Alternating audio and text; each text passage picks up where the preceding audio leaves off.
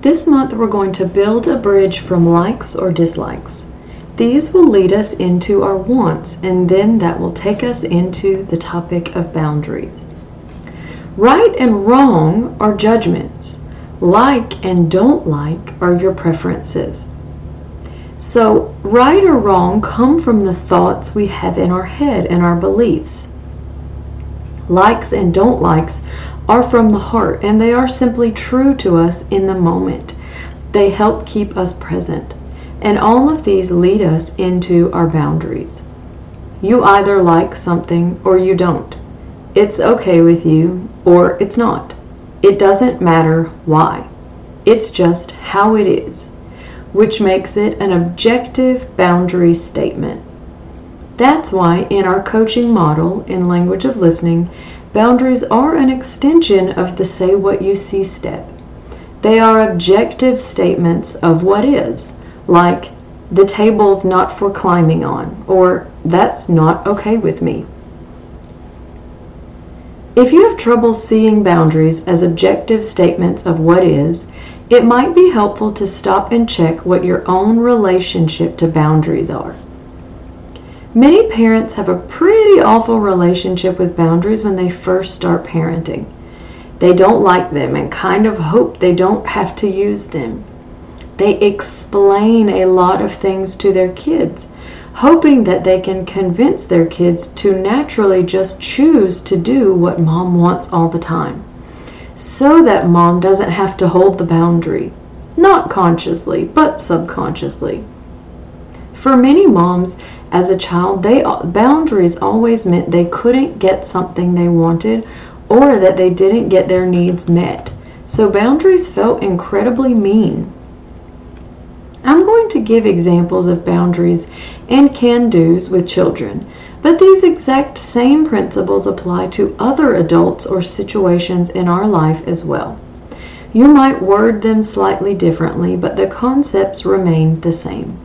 So whether your boundaries relate to your children, your family, co-workers, or friends, the principles all apply.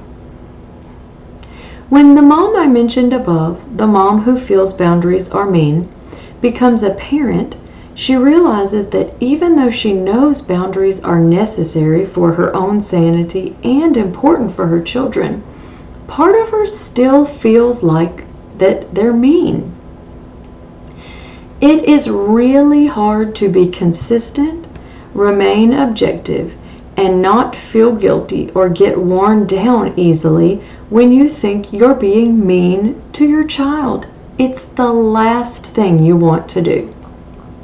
Plus, if your parents were authoritarian and used boundaries and rules to control you and to stop you from getting what you wanted or needed, then you might unintentionally be using boundaries the same way yourself. That will create a win-lose power struggle between you and your child that neither one of you will like. When you use the coaching skills you're learning here to say what you see and add can-dos, which I'll talk about in a second, and that are also mentioned in the foundations lesson here in Mother You, you'll be leaving power struggles behind and stepping onto your child's side. Your child will know that what they want is important and be encouraged to find can-dos that meet their needs and wants inside your boundaries. There is nothing mean about win-wins like that, and you and your child both feel it. I'll give example below. So can-dos are things your child can do, hence the name, within your boundary. The boundary is your overall want or like, but there may be many ways your child can suit themselves within that boundary. Saying what you see and adding a can-do puts you on your child's side. Here's what getting on your child's side with coaching looks like compared to the traditional approach of just control. Traditionally, when the child wants something like a cookie before dinner, the parent responds with a rule like, "No cookies before dinner," and stops there. Or doesn't stop because the child won't. That might look like this. The child wants a cookie and the parent sets the boundary. It's not what the child wants, so the child pushes against it. To keep it in place, the parent pushes back from the other side. But I want a cookie. I said no cookies before dinner, you'll spoil your dinner. But I need a cookie. I'm really, really hungry. I want one now. It goes back and forth like that until the parent either loses their temper or gives in. That's the traditional win-lose model. It happens in homes every day. With coaching skills and keeping the same boundary, it can look like this. The child wants a cookie and the cookie's not okay with you before dinner, so that's the boundary again.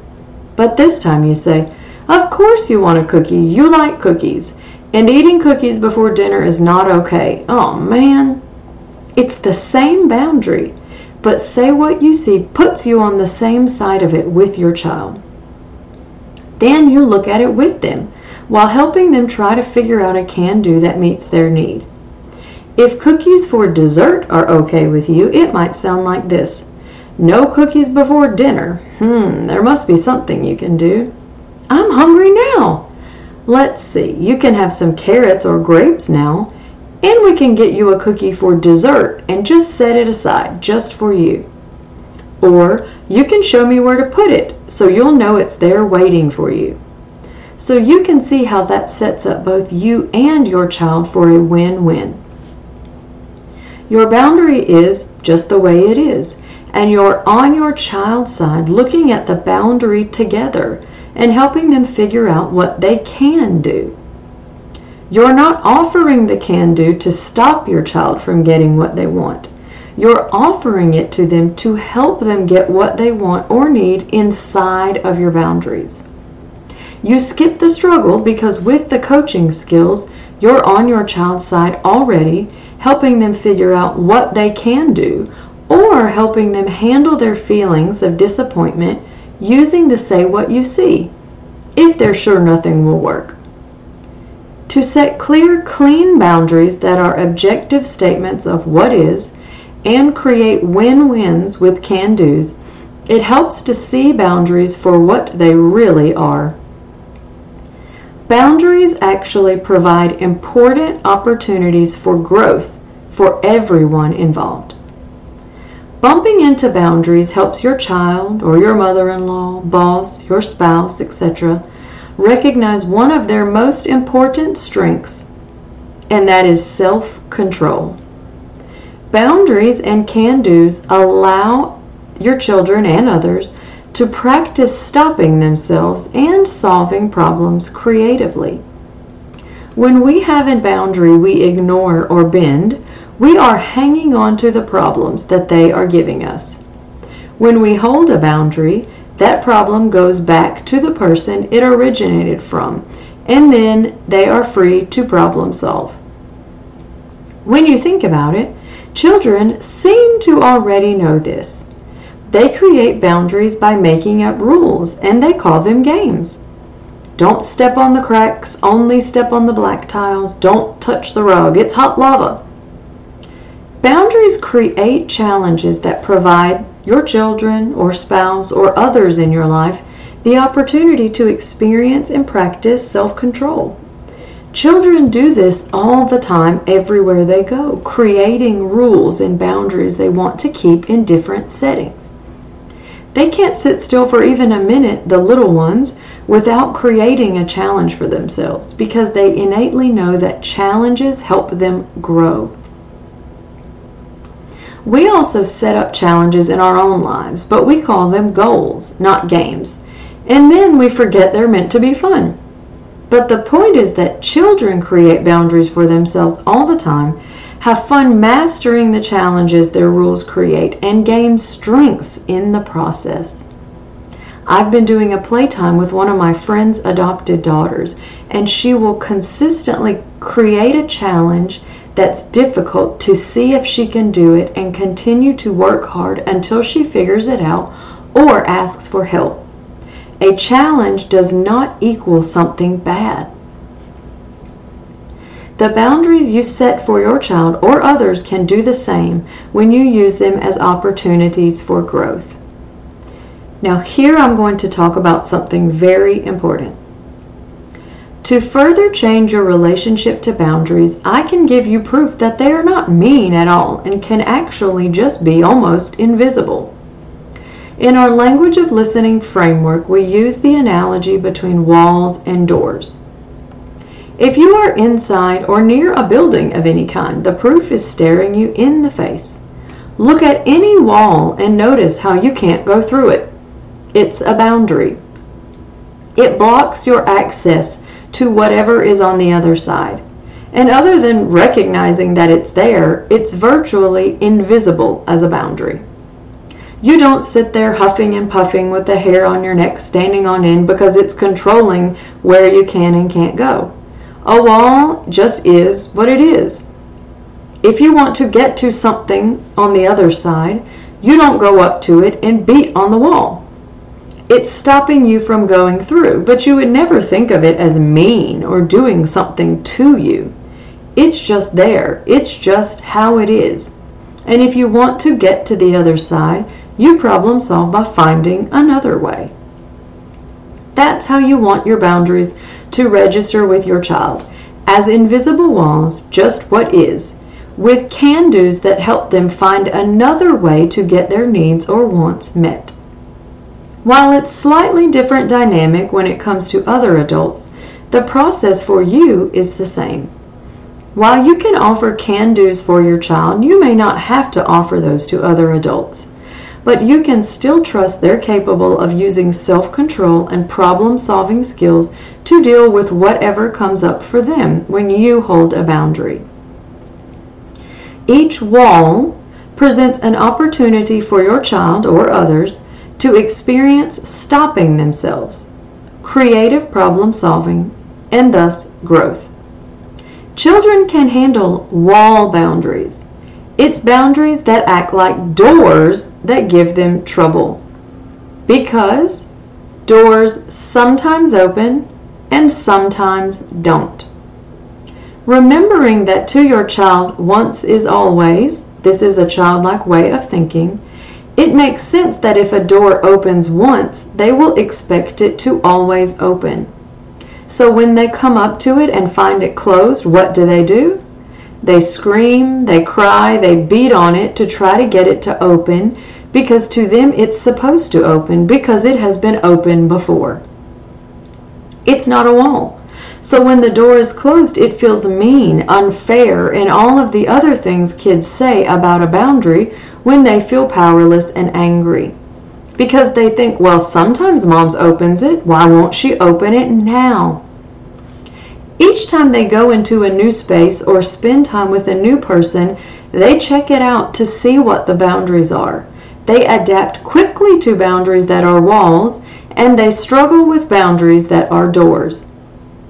If you have unintentionally created doors, for example, like sometimes letting your rule about no food in the living room or bedroom slide if you're too tired to object, or if the food isn't particularly messy, you can expect a struggle when you try to turn it back into a wall.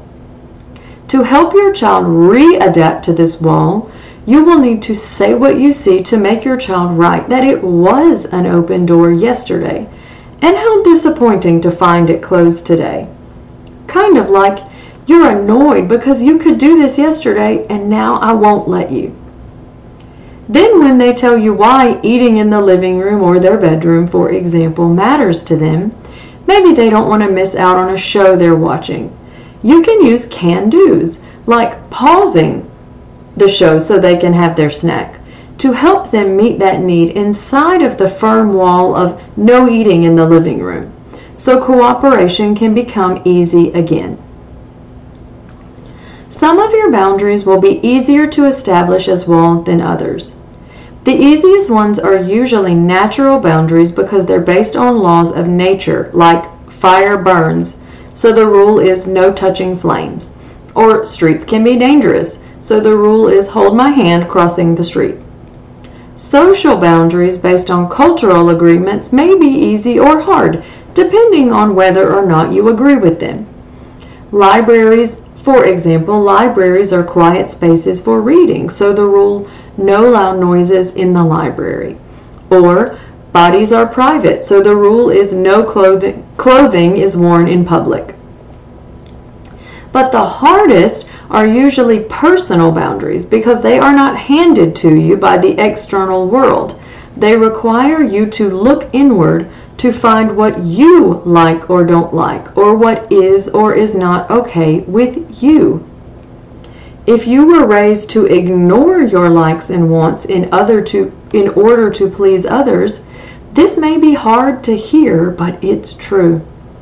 The boundaries you set based on your own personal preferences are just as real and important as natural or social boundaries. That's why, even if you have ignored them, they remain there and you feel violated when they're crossed. And if you think about it, you can tell it's true from how uneasy or even upset and even raged you feel each time your child stretches or crosses one of your true boundaries by doing things you don't like, such as hitting you, a sibling, or getting out of bed a dozen times. And the same goes if there's other people or other adults crossing your boundaries. When personal boundaries become doors, it's difficult for everybody. Creating walls that support your personal boundaries starts with awareness of how real and solid your personal boundaries actually are. Here's a quick exercise that can help. We're going to use some of our likes and dislikes from last month to help us in this little exercise. Think of one personal boundary, something you like or don't like, and want a certain way in your house.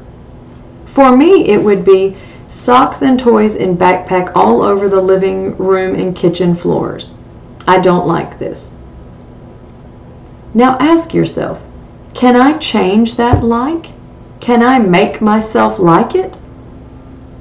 Pause the recording a minute and really try to make yourself like something you don't like, or try to make yourself dislike something that you like.